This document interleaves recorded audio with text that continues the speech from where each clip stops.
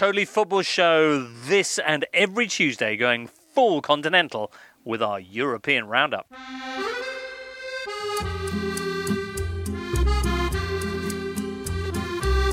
And here in the Totally studio, please welcome a dreamy Julien Laurens. Bonjour tout le monde. Looking good enough to Italy, Hairy Horndog. Ciao tutti. The Ryan Raffish Rafa Honigstein with his Umpa band. Hallo, servus, Pitti. Mind your trombone, Raf. And all over La Liga like a tax lawyer, Alvaro Romeo. Hola, buenas tardes. Just great to have you all here. Are you excited, Raf, about the new season? Very excited, James. Is there any chance we'll see a title race this time around in France, Italy, Spain? Well, in Italy, I think so, because there are some question marks about Maurizio Sarri and whether he's a good fit for Juventus. Mm-hmm. What about in Spain, Alvaro?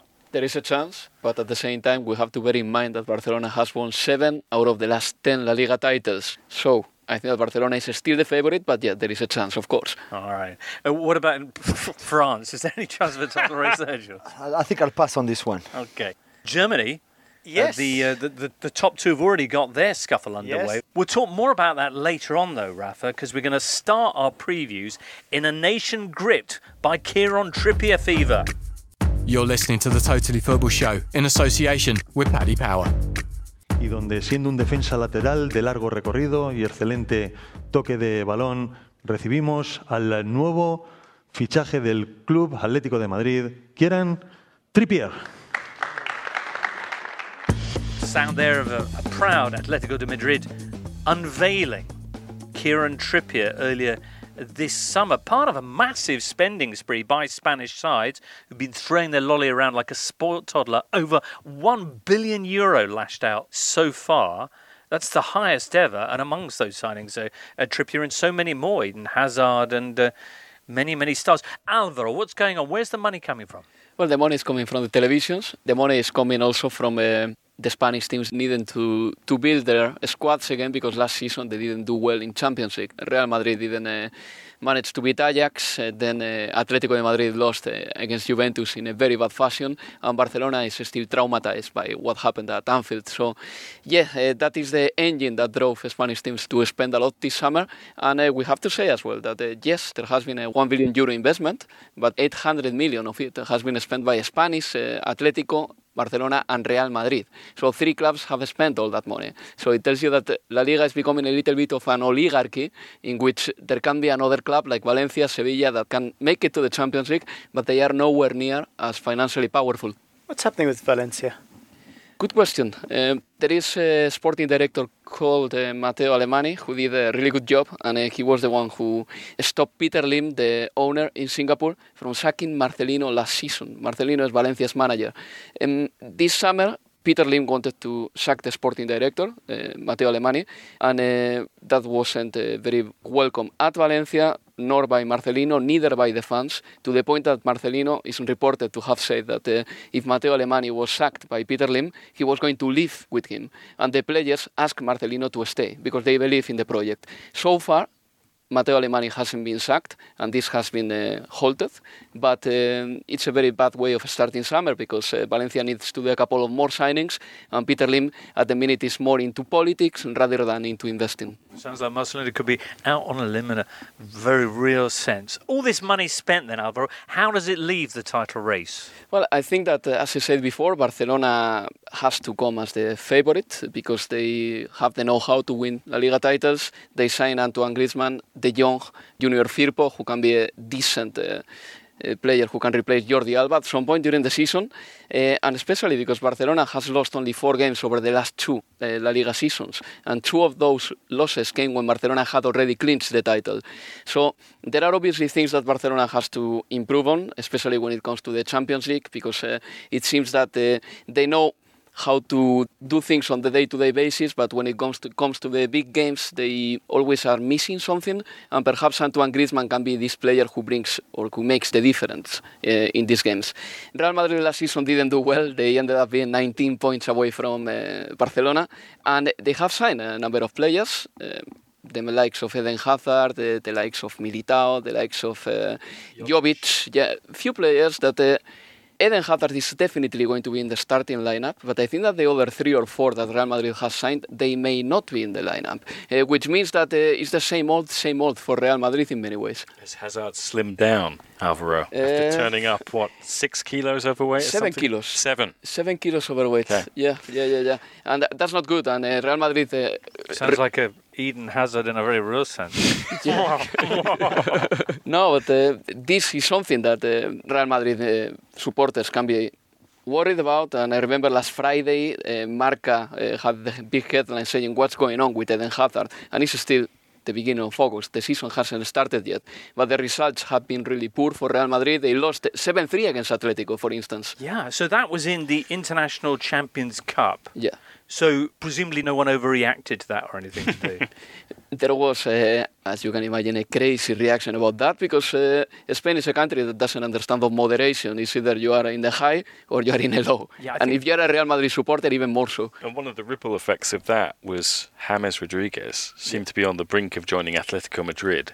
And after that defeat, for political reasons, Real could not be seen to be sending James to Atletico. So all of a sudden Napoli fans are all celebrating because they're like, wow, we're back in with this. But how immature is it to have your sporting philosophy around the latest result? So if you want to sell James and get that money to sign the likes of Pogba, then go for it. Real playing that game without their big signings. Atletico Madrid, though, they finished, 11 points behind Barcelona last year?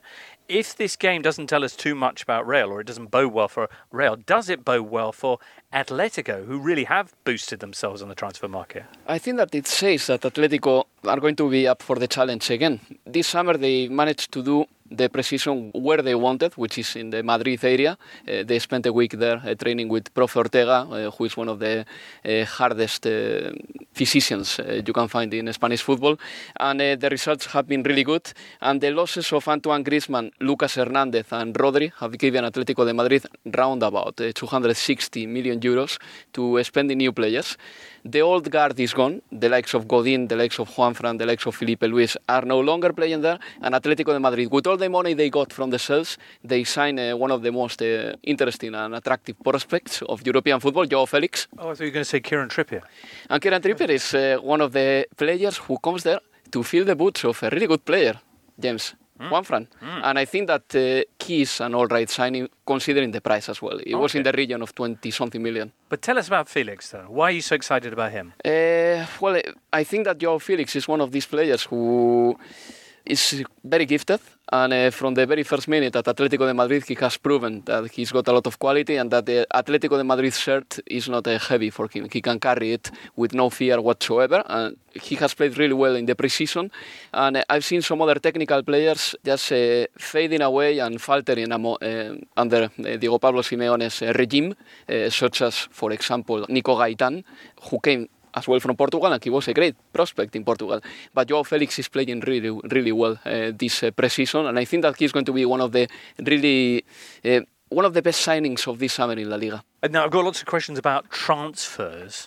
There's been rumours today, for example, about Umtiti joining Arsenal. There was a strange story about Coutinho going to the Gunners, but I'm not sure how much truth there is in that. And then, of course, there's the ongoing story of Gareth Bale, who cannot get released, ironically, because his name is actually Bale. But so what's going to happen with that? Well, Gareth Bale is living in a gold prison, as you say then, because he's making a lot of money, 17 million a year. So the problem with Gareth Bale started in June 2018, when at the end of the Champions League final he said that he wanted to play more. Zinedine Zidane left, and then he came back. And Gareth Bale probably never expected that dramatic twist. The thing with Gareth Bale is that who is going to buy the player? Because if no one buys the player, Zinedine Zidane will have to do some diplomacy in there, probably to understand that Gareth Bale can be a really good asset for Real Madrid. But I think that the bridge has been burnt between the player and the manager. So I think that it's very difficult to fix this situation. While Zidane's in charge? Definitely. And how long do you think that'll be? Is his position secure? Well, that's the thing. It is secure because Zinedine Zidane's Real Madrid hasn't been losing titles yet. I mean, the La Liga title was lost when Zidane arrived last year in March. The Champions League was already lost as well because it was under Solari when Real Madrid got knocked out by Ajax. But as soon as Real Madrid results are the responsibility of Zinedine Zidane, then his position at Real Madrid is going to be really weak, despite his friendship with Real Madrid president, yes. I think Real Madrid is the big story, with Zidane maybe losing his halo. He has won the Champions League, but in the league they've never looked that convincing with him, and I think it's going to be very difficult to manage this transition of easing out some of the serial winners, bringing the new guys in without too much friction. Is going to be tough. I think for Zidane, it's a huge season, and I think he knows it as well. Maybe not to this point. When he came back in March, I don't think he ever expected this season to be so crucial and so important that people have already forgotten about the 3 Champions League he won in a row. It's a new start, but a very dangerous one as well for him, I think. And so far what we've seen in pre-season, not just against Atletico, but overall, has been quite concerning in the way they've been playing. And despite some of the players like Sergio Ramos saying, it's okay, we're working a lot on our fitness, don't worry at all about anything. But I think there's a lot of concern there, and Zidane will have to fix everything. We'll have to find a way of playing, his best team and finding the best way to accommodate Vinicius, for example, with Benzema and Hazard. And do you play Jovic or you don't play Jovic? What do you do with your midfield 3? So it'd be very interesting to see how he does. Elsewhere, Alvaro, well, we've heard about the problems with Valencia. Also, a word or two, if we could, about Sevilla, who've now got Monchi back in La Liga. Very popular in Rome. Very popular in Rome, and hopefully in Sevilla as well. And of course, they're managed now by that symbol of football and good fortune, Julen Lopetegui. I know. It's a very difficult job for Lopetegui because Sevilla has lost around 10 players and they are bringing in 15 new players. Among them, the likes of Oliver Torres, who played for Porto for a number of years. They also brought Gudel from the Chinese league. He was a great prospect a few years ago, but now we don't know how good he is. And they brought as well, and probably Julian knows more about this player, Koundé, who is Sevilla's most expensive signing ever. So they changed the squad completely. Transfer market's open until the 2nd of September in Spain. Yeah. Any big moves you foresee going through before then? The Neymar thing will be the biggest. Is that going to happen? If that happens, it will be the biggest. How can it happen, though? Because Barcelona wants to offload a couple of players. Right. Rakitic or Umtiti or even Philippe Coutinho could be used, as we call it in Spain, as a currency. Right. So they could use as currency just to make Neymar cheaper. And that could be something that happens because Barcelona has been quite cryptic about bringing Neymar in the past. They were like, all right, we haven't discarded the player. We're still thinking about signing, but so far nothing has happened, but this will be the biggest potential signing that could happen in Spain. PSG are waiting, Jules. PSG are waiting, but so far nothing has arrived from Barcelona. They're waiting for anything, any sort of offer, even a small one, even one where they're offering their secretary, Coutinho, their cleaner, whatever. But nothing's happening. And PSG are saying, we want him to go, and he wants to go to you, so just do something. But if he doesn't go, as seemed likely, also because I can imagine large parts of Barcelona wouldn't be exactly keen to see him back. What happens then? He's just going to sit and stew? Oh no, he's going to play. He will have to play anyway. He cannot. Really?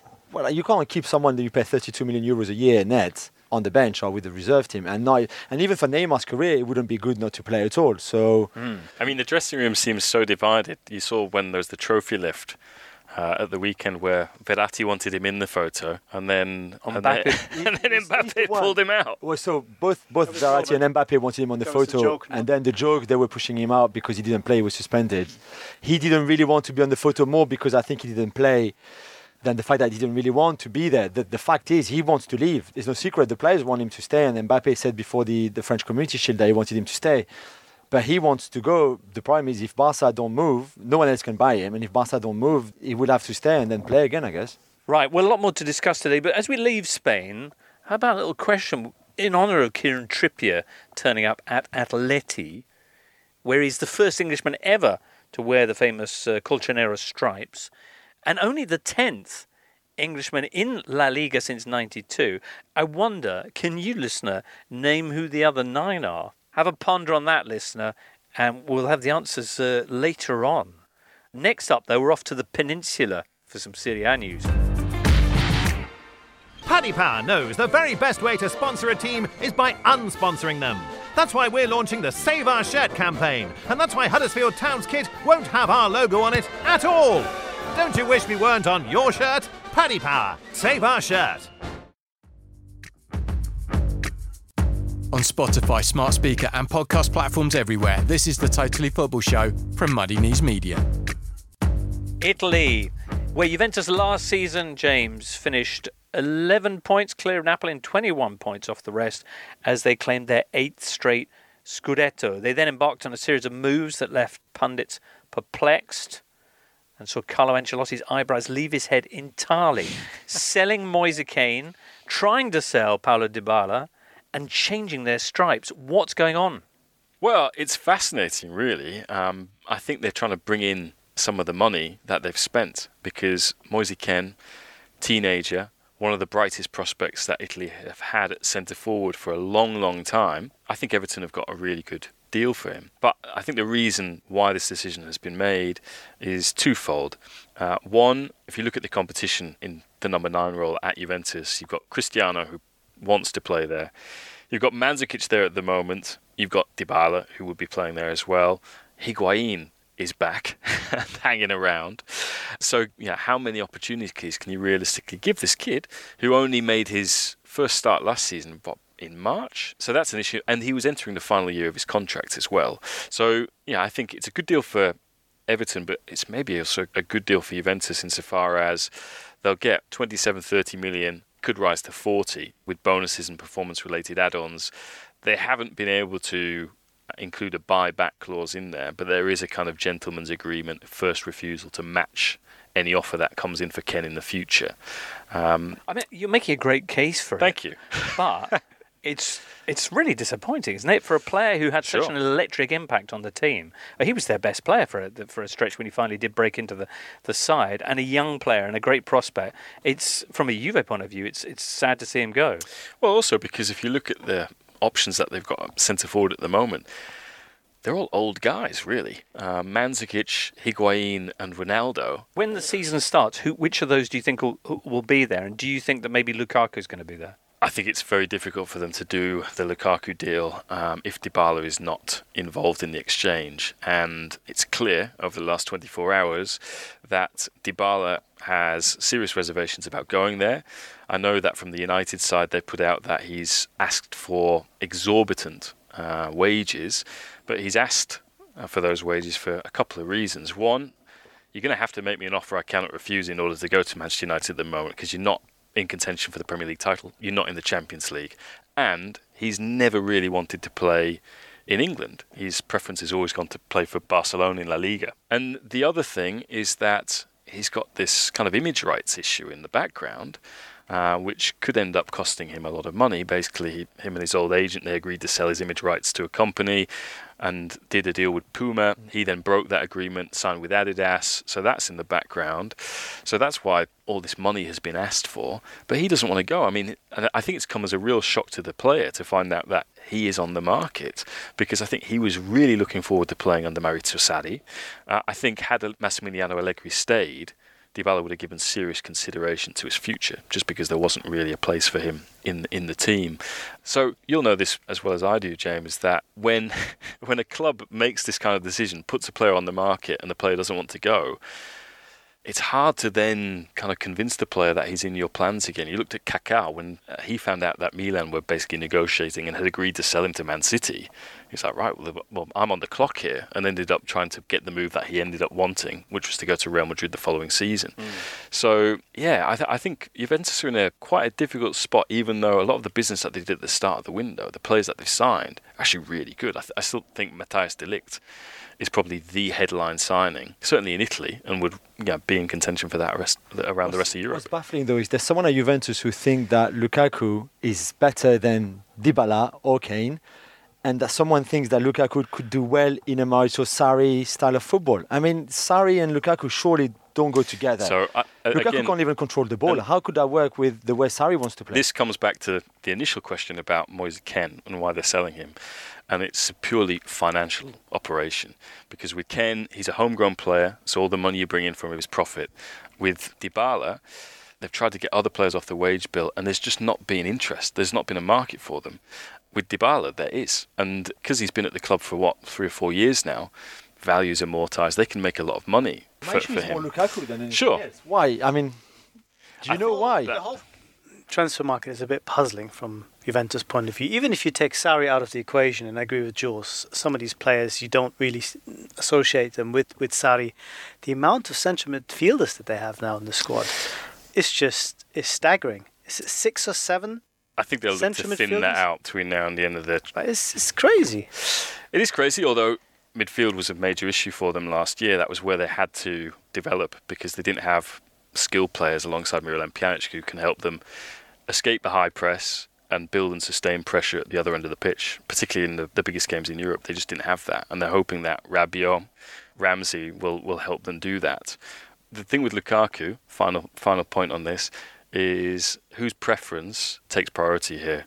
Is it Cristiano's or is it Maurizio Sarri's when it comes to deciding what kind of centre forward? And Cristiano would like to have a big centre forward occupying defenders. Yes. He needs a centre forward that will make him play. Lukaku is not Benzema, he's not Firmino, he's not going to make Cristiano play. No. Has there much been made about the fact that, Juventus policy really took a different turn when they signed Ronaldo, and now it seems to be going further away from what seemed to be the original business model, which is to buy players that become ready-made stars. They now seem to be buying older players for an immediate impact, but they're giving them to a coach who's a process coach, who's a system coach, who's not necessarily about immediate impact. It seems strange on the face of it. I still think there are players that they've signed who are conducive to Sarri's way of playing. Yeah, I think Rabiot, for example, he really likes him, playing him in front of the defence. And Ramsey? Well, they believe that we'll see a different Ramsey to the one that we've become accustomed to in the Premier League, that Arsenal have never used him the way he should be used. But you look at the back, Matthijs de Ligt is a Maurizio Sarri player all over. In fact, he kind of held his hands up and said, I'd heard so many good things about Maurizio Sarri. I think he's perfect for the development of my game.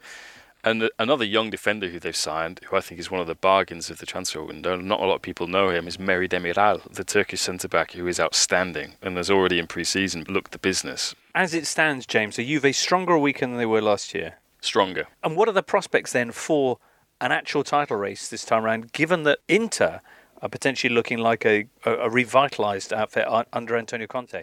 So one of the reasons I think we're going to have a more competitive title race this year is because a lot of the top clubs in Italy are signing very good players. How are they able to do that, James? Because there's tax breaks now. There's almost like a Beckham law where they can offer much better fiscal opportunities for players to come and earn more than they used to. And also you've got more top managers coming back to Italy. Conte in particular, Sarri another one. But as we've discussed on Golazzo in the past, Sarri and Juventus is not necessarily a perfect fit, the kind of fit that you would expect them to make. It is a real break with the appointments that they've made, not just in recent years, but in all of their history. Whether that actually comes off or not is going to be one of the their big rivals, do you think? I think Inter under Conte. I think as long as they can sign a centre forward. Will they get Lukaku? No, because that's the big thing now, no? So I think they have a better chance of getting Lukaku now than Juventus do, just because Juventus have lost the kind of pieces that they can exchange for him. I think United are going to have to take a little bit of a hit on the price, because I think what they've been asking for is extraordinary, really. There's a piece in Corriere della Sera today saying, picking up on what Jules was saying, is like, how is Lukaku Italy's most wanted when he's coming off arguably his worst season as a kind of a professional? And I think something's got to give there. But I saw Conte on Sunday after the Spurs game, and he seemed, particularly contrasting how he was in Singapore, much more optimistic, hopeful, serene, as they like to say in Italy, about Inter's prospects. And I think part of that is because they've started to thin out the squad. One of the most romantic moves of the summer, along with De Rossi going to Boca, is Radja Nainggolan going back to Cagliari. But they've still got Mauro Icardi, which is a massive problem for the club. We talked about players getting frozen out, and that seems to be potentially happening here with Icardi, who Inter have said won't play for the Nerazzurri again. And he and his partner, Wanda Nara, have said that they're going to stay. Yeah. Icardi's going to dig in his heels, doesn't want to move because there are reports that Wanda is pregnant and doesn't want to relocate the family at this moment in time. And she tweeted on Sunday night to say, "We will show the world what love is." And we haven't mentioned Nicolo Barella, who's come in from Cagliari. And Sensi is the one that's really impressive.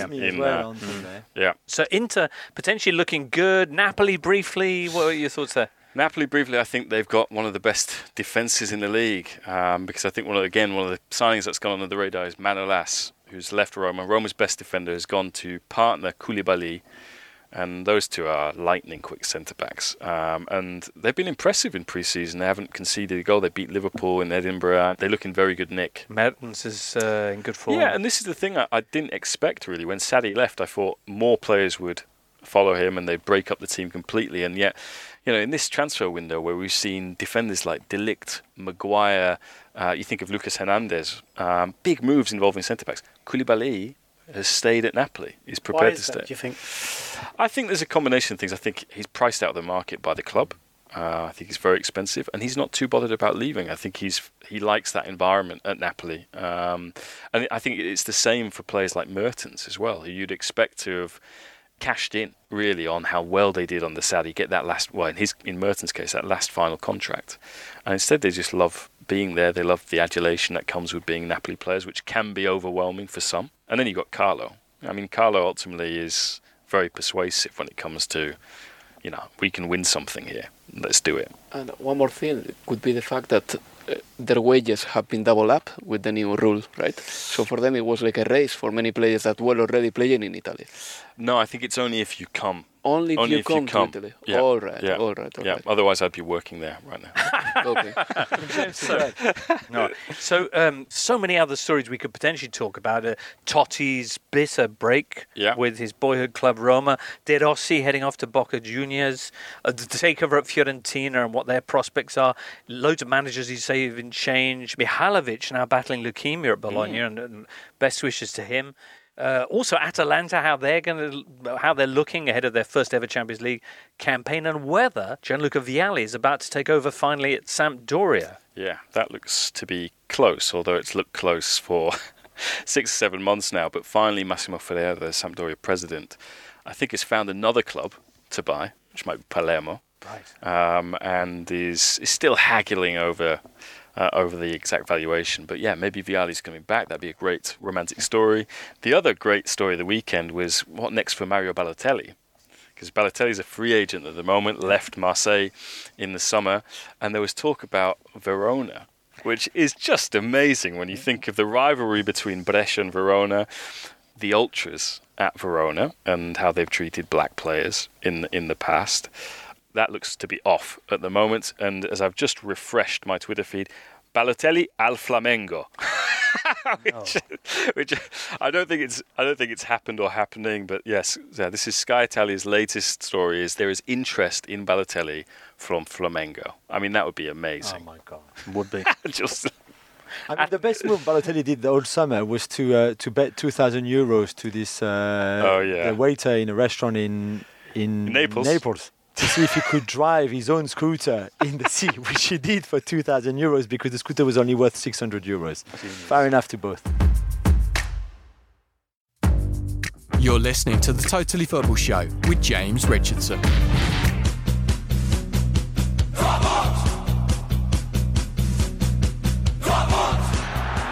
look at this, Dortmund can counter. 3 against 3, it's Jadon Sancho. And Sancho goes all the way! That sounds to me like a good night's work for Borussia Dortmund. Saturday, the Bundesliga Big Two meeting in the season curtain raiser at the DFL Super Cup.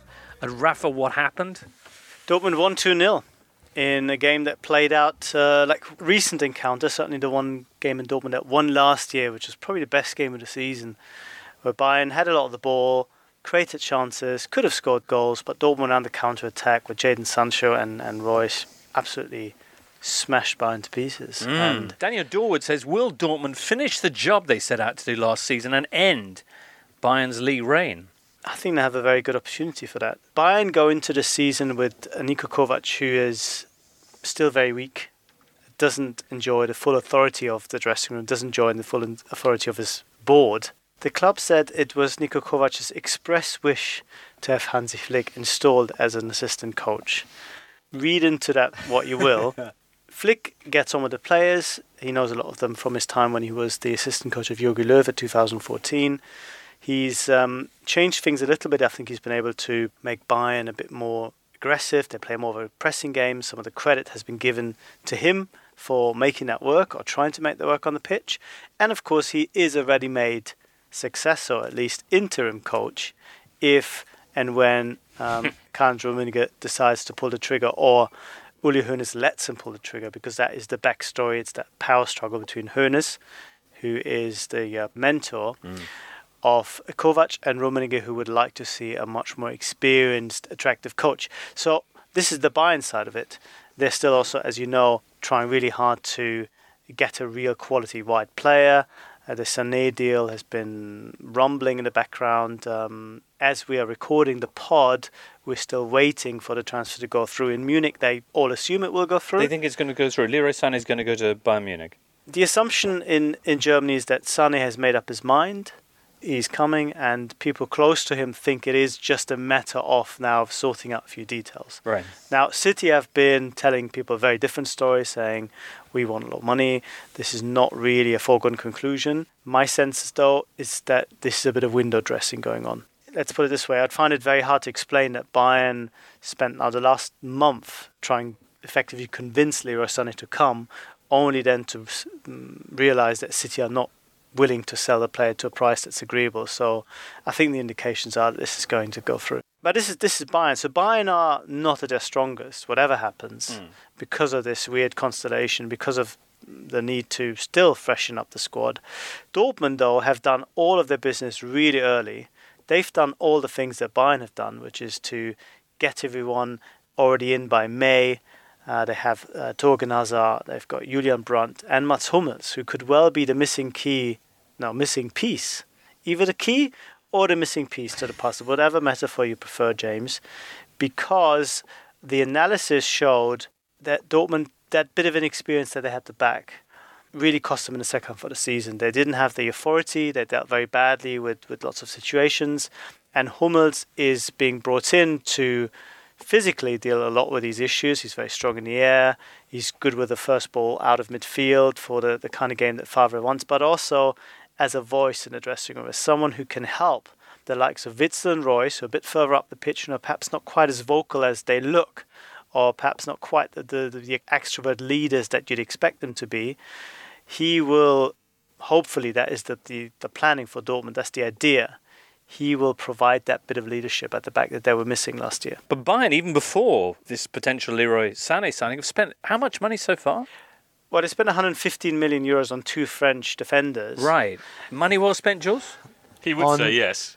On Lucas Hernandez, no doubt, even at 80 million euros. On Pavard, I'm not so sure.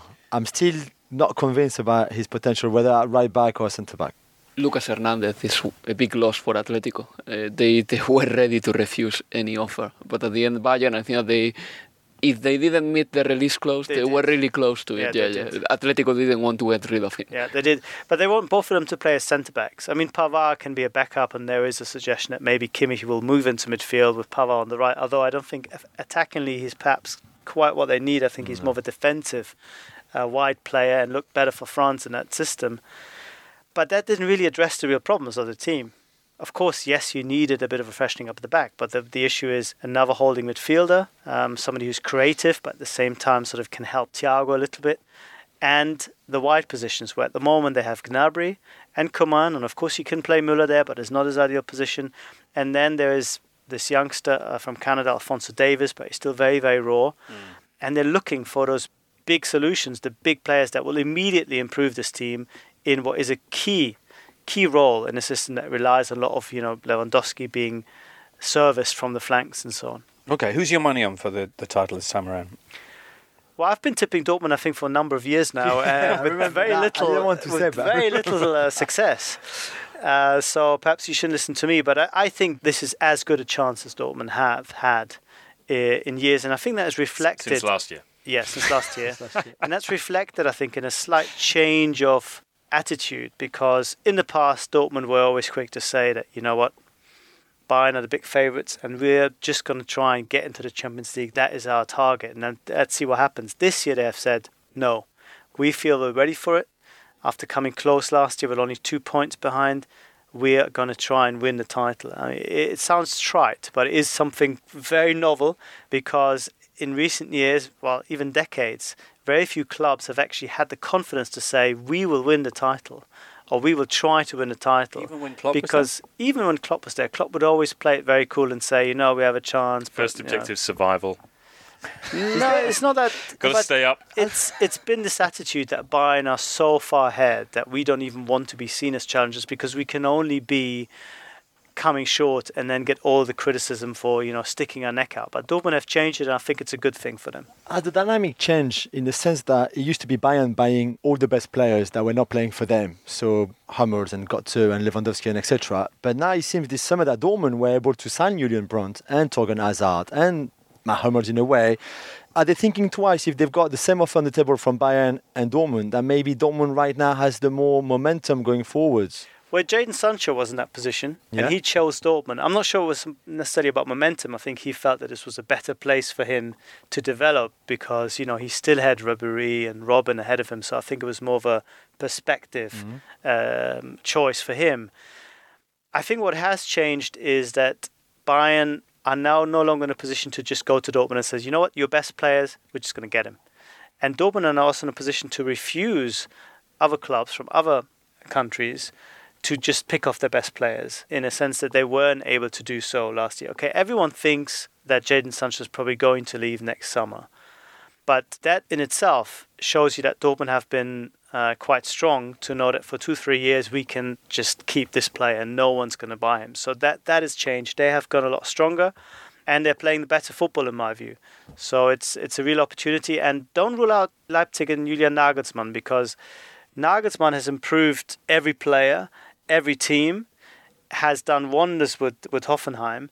If he can have a similar effect, improving what was already the third or fourth best team last year, then we're talking about a very serious title contender. The question mark behind that is, can they cope with the Champions League? Because that's where even he struggled a little bit last year with Hoffenheim. It just seemed all a little bit too much. This is the RB Leipzig that's got this strong British influence now. Absolutely. If Ampadu coming in and Ademola Lookman coming back after going back from his loan, then finding he can't quite get the same purchase at Everton, and now he's made that deal permanent, and Leipzig really happy with him. I think still 1 or 2 areas of his game where he needs to improve decision making, but again, and I think Ampadu would have thought about the same as a rationale for moving there. Nagelsmann is the perfect coach to help you. He is the guy that took Serge Gnabry aside and said, look, you're making all the wrong runs. You need to start a little bit later. You're starting too early, or you're starting too late. Go here, go there. And he said it completely changed his game.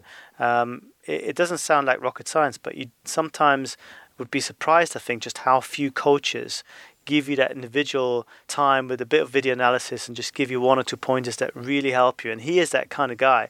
So I think the overall impact on a team that is already very good and played some very strong football under Ralf Rangnick last year could be quite transformational. And if they can somehow deal with this Champions League issue, where you think, is the squad quite deep enough, then they're absolutely ready to break that Bayern-Dortmund stranglehold on the league. When does the Bundesliga season actually get underway, Rapper? It's another 10 days, James, because we've got the soft launch of the first cup round next weekend, and then the Bundesliga kicks off proper Friday night with Bayern against Hertha. That'll be interesting.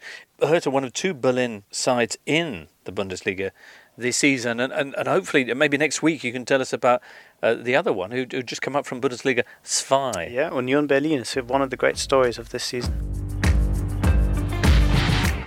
Friday night, football fans, the Ligue 1 season gets underway with Monaco facing Lyon at the Stade Louis II.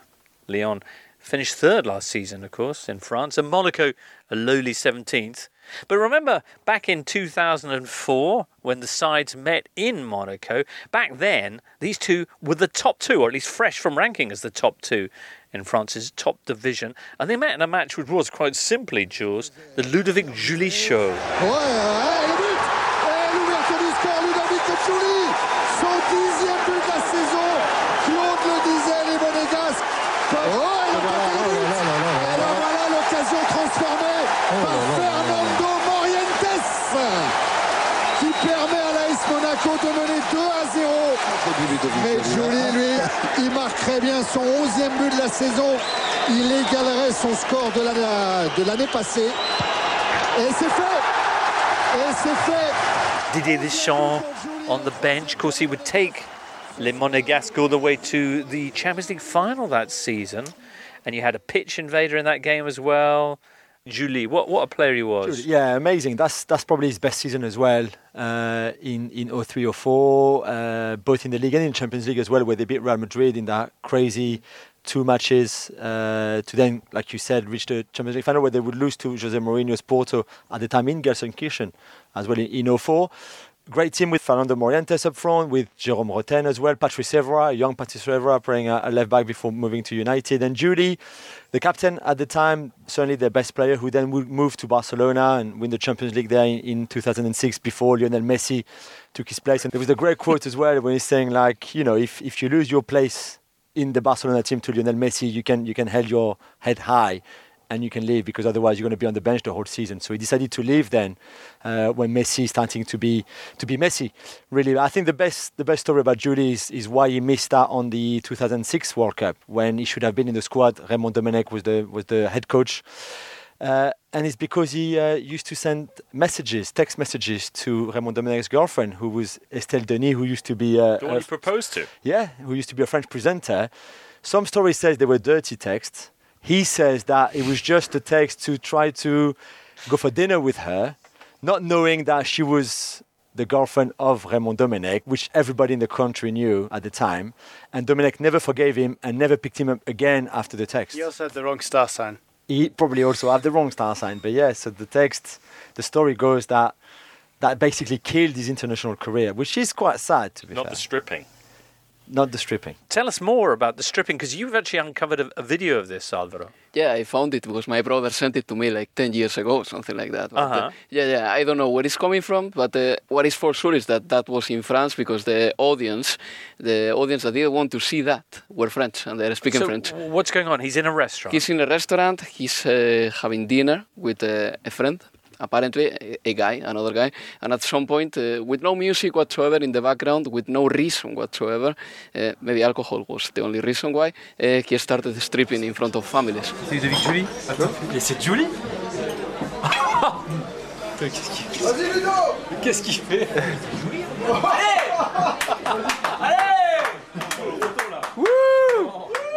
How far did he get?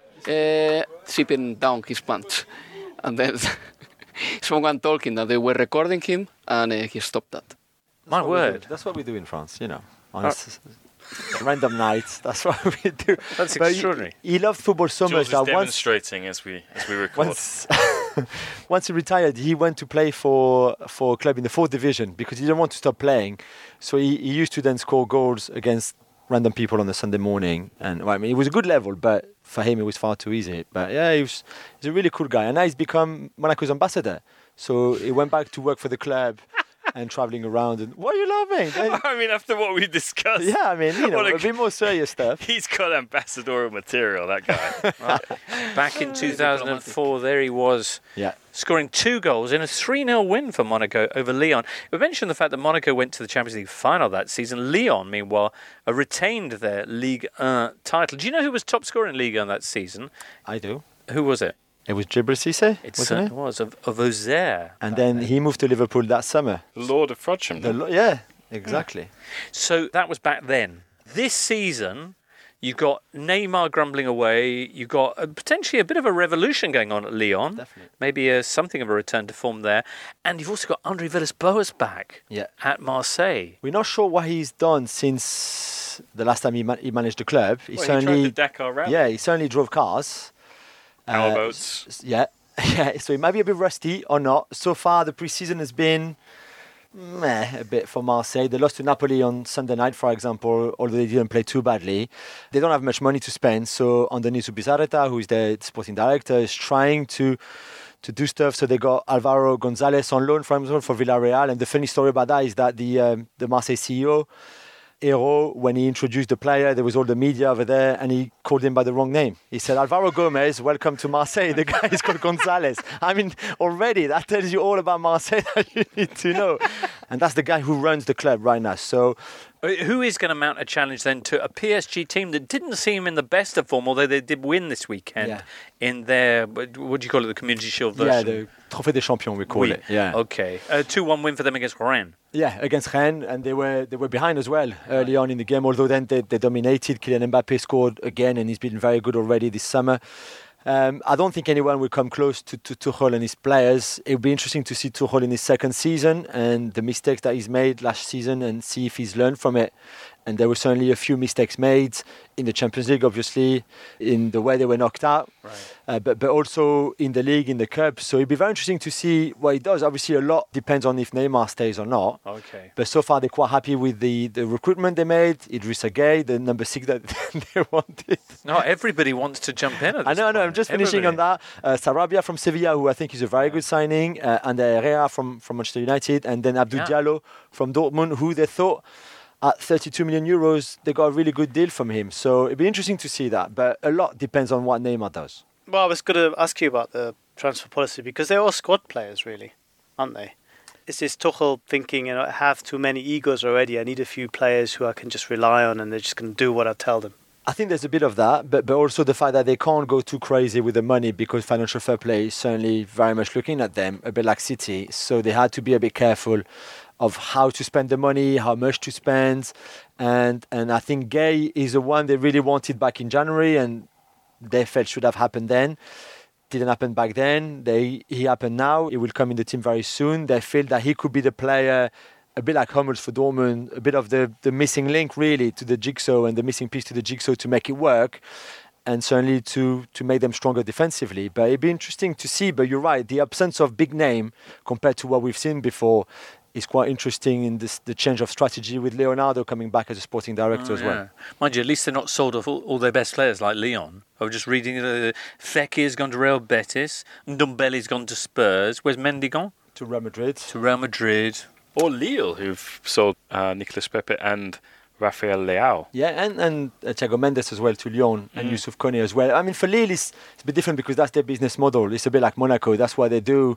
They buy young players and they give them that platform to shine like we saw with the Monaco team that won the league. And then they sell them for a lot of the price that they bought him for. So, for example, Pepe, they bought him for 10 million euros. And 2 seasons later, they sell him for 85, which is quite incredible. I was going to ask, I mean, there is so much talent leaving the French league in the same way that there is a lot of talent leaving the Spanish mid-table clubs. The likes of Pablo Fornals, for example, is a really good example of a really good player who in the past would have stayed at Villarreal for 5-6 years, but now he leaves because there is a lot of money in England. That happens to the French league every single year. How does that affect the French middle class and the league quality as well? Because PSG is far stronger than anyone else, and this is becoming more and more polarized year after year. Yeah, I mean, Liga is a feeder league. It's no secret, and it's been like that for a long time. That's why the French academies are so good, and they have to produce young players, like Saliba, for example, who signed for Arsenal for 30 million euros and then was loaned back to Saint-Etienne. And that's the only way, that plus having a very good scouting network and signing good young players from other leagues, like Turkey, for example, in the case of Lille, or, other French clubs, and then give them a platform, and then you sell them. At some point they will go. I mean, and Ndombele was very clear very early on that with the impact he had on the league, on the national team, and on Lyon, that there would be a point where a big English club would come and spend 70 million euros, and he would go. Well, very shortly we'll be opening up our Sac Postal and getting some major news updates about Maldini's son, and Leo Messi and his calf. First, though, let's get some European odds, courtesy of Brice Ben, who's been talking to Lee Price at Paddy Power. Well, merci, Jimbo, as they say in France. Now then, we've got Lee Price on the line from Paddy Power. Lee, let's start in Italy. Can Juventus finally win the Champions League this season? Yeah, this is an interesting one. A lot of interest in Juve, and for obvious reasons, but not from our traders. We make them 5th favourites. We put them behind Man City, Barcelona, Liverpool and PSG in the betting for the Champions League outright. That seems crazy. Man City is short of 4-1, by the way. Juve for us, 15-2. Over to Spain then, Lee, where Barcelona were pretty much untouchable last season. They've added, of course, Antoine Griezmann. Real Madrid have made loads of signings, but they've had a typically controversial summer. So what about Atletico sneaking up and taking the La Liga title this season? You've become a right football hipster, Ben. We go 14-1 that Atletico Madrid win La Liga. That sounds like a long price, but there are two very good teams above them. Or at least one. Barcelona odds on to win the league this season. Real Madrid slightly longer, but maybe value if you fancy a bit of a miracle going on there. As for Atletico, no, we don't fancy them in short. All right, Lee, let's head over to France. PSG are definitely going to win the league, but why don't you amuse us and tell us the numbers for the other teams in contention? Yeah, it's definitely a one-horse race over there. PSG 1-12 to win the French league there. Lyon, second favourites, they're 12-1. To win the title. That's a long old price, isn't it? Monaco, you might mention, they're fourth in our betting. They're 33-1, with Marseille above them at 22-1. These are all really long prices, though. Look elsewhere for your value. And finally to Germany, Lee, where Dortmund made it competitive pretty much to the final hurdle last season. Can they go one better and end Bayern's dominance in the Bundesliga? Well, I don't speak very good German anymore, but I assume two-horse race in German is the Bundesliga. Bayern Munich are 2-9 to win the league again. Big favourites, despite last year being a close-run thing. Dortmund are 9-2, the polar opposite price. That could be interesting. Time now to have a little look at your questions, listener. Thanks for sending this in at the Totally Football Show. Jamie Goodson says, Juve's kit, why, James? First of all, for anyone who's not seen it yet, what's the big controversy about no stripes, James? It's a half and half home shirt. But the bigger picture, the bigger concept is be the stripes. Because if you all line up as fans, you will see the stripes. And that's what they're looking to do. If you see that stand behind the goal of 15, 20,000 Juventus fans, and they're all stood together in these half and half shirts. Is that genuinely the concept? Yeah, that's the concept. That's the best and BS you got I've this heard. from the shirt designer? Well, I spoke to the head of design at Adidas, who is, all of their club and country kits he designs. And, obviously there's a lot of input from the club when it comes to this.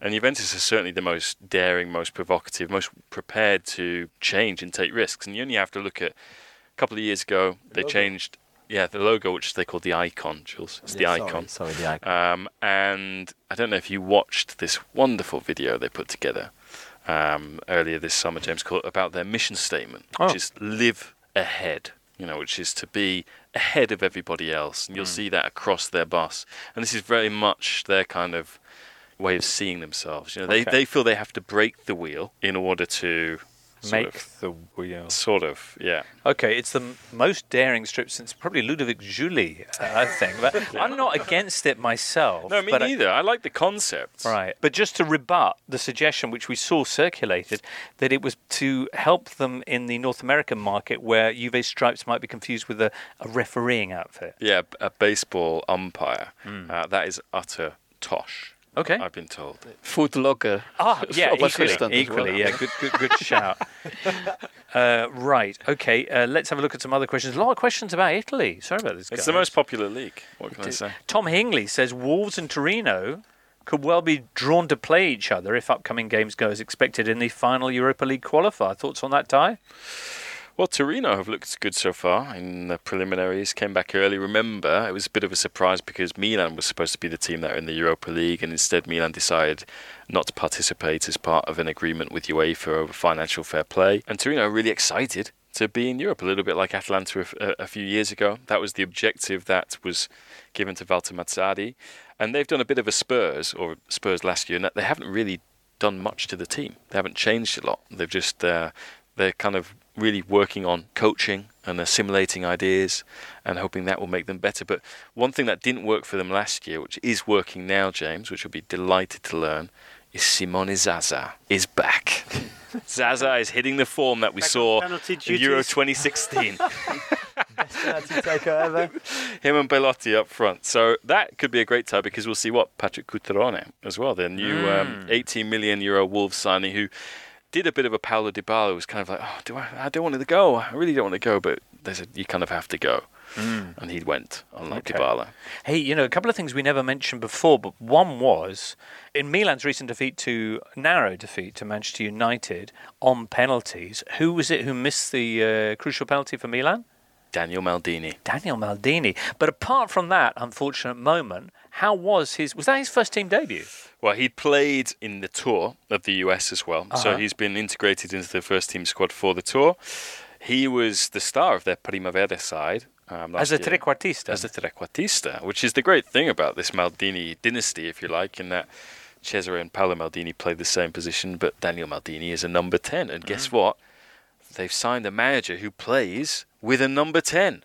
I'm not saying this anyway influenced Paolo Maldini's decision to appoint Marco Giampaolo, but it's kind of exciting that I suspect that. Really ready, right? No, I don't think he's ready. Happy coincidence. I suspect they'll look to send him on loan, or he's still playing with players who are older than him in the youth groups. So I think we'll probably stick around in the Primavera for another year. But great to see. Ooh, another thing we should mention is the worrying news about Leo Messi. Yeah, Lionel Messi, by the way, I would like to say that on Sunday, in Barcelona's presentation in the Gamper Trophy, he was talking to the supporters, and he proved that he's a great talker and a very good captain. No one could have imagined that 10, 12 years ago when he was rather a timid guy. Well, he didn't play against Arsenal, but he was expected to go to the United States with Barcelona this week to play 2 games against Napoli, but that didn't happen because he got an injury in his calf, and he just Instagrammed literally right after the injury that he was going to be out for a little while. Obviously, normally with these calf injuries, it's no more than 2-3 weeks, so he can probably miss the beginning of the season. Okay, so it might be nothing, but then again, James. Yeah, it's an odd muscle, this one, the soleum. Yeah, which I think is one of the things where you think you've recovered from it, and then it just goes again, and you can't feel it until it's gone. And I think it's caused a lot of players problems in the past. You think of Kompany, Owen Hargreaves, it's the same sort of thing that they've aggravated and found it hard to overcome. So, for a player like Messi, who a lot of his game is based on that acceleration, it's only a first degree tear, Which is first degree, fortunately, so it should be 2-3 weeks, Xavi Hernandez had the same problem, and he couldn't play more than 30-35 games at the end of his career because he couldn't. He couldn't play football during Sundays and then Championship Same football. as James as well. Football like that. Okay. Andrew, best wishes for a speedy recovery to Leo. And Andrew Lang says, as well as Sancho et al. Doing well abroad, there are also some Scots. I read James Horncastle's excellent article on Liam Henderson at Verona and wondered what the update would be. How about Jack Harper at Getafe? What does he bring and how much game time can he expect, Alvaro? Well, first of all, he has to adapt to Getafe because they are Atlético de Madrid number 2, a small version of Atlético de Madrid. If he manages to do that at Getafe, he will definitely play a lot of football because Getafe, if I am not wrong, are playing in Europe this season, so there will be plenty of opportunities for him. The European League's getting underway in a while, 10 days in the Bundesliga's case. France, that's next weekend, isn't it, Jules? Friday, Spain? Friday or Saturday. We still don't know. Either Friday 17th of August or Saturday 18th. All right. Do you know the teams? August 24th for Serie A. We'll be back next Tuesday, though, with another edition of this Euro-flavoured Totally Football show. But before I go, of course, the answers to which of the 10 players who've featured in La Liga since 1992. Now, you guys did pretty well at identifying them. Not sure how you did, listener, but let's see. Who have you guys got? Vinny Samways. That's one. Steve McManaman. El Maka. David Beckham. Michael Owen. Jonathan Woodgate. Yes. Stan Collymore. Right. Jermaine Pennant. Yes. Patrick Roberts, who was at Girona. Patrick Roberts from Girona, so we need one more. Okay, and I've also got 2 more. I've got Mark Draper, who was at Rayo Vallecano. Okay. And also, and this is going to surprise you, Charlie Ianson. You've heard of Charlie Ianson? I'm afraid not. I think Sid interviewed him. Did he? Yeah, I'm pretty sure, yeah. He was born in Luton, but raised in Malaga. And he joined Elche in 2012 and made 2 appearances. in the top flight. Good for him. Magnificent. All right, well, more exciting questions and answers to come surely as the European shows continue every Tuesday. For now, many, many thanks to Raphael Honigstein, Julien Laurent, Alvaro Romeo and James Horncastle, and you, listener. We'll see you soon on the Totally Football Show. You've been listening to the Totally Football Show, a Muddy Knees Media production. For sales and advertising, please email sales@muddykneesmedia.com. Keep up to date with everything across our Totally Football network at The Totally Show on Twitter, and make sure you check out our brand new website too, thetotallyfootballshow.com.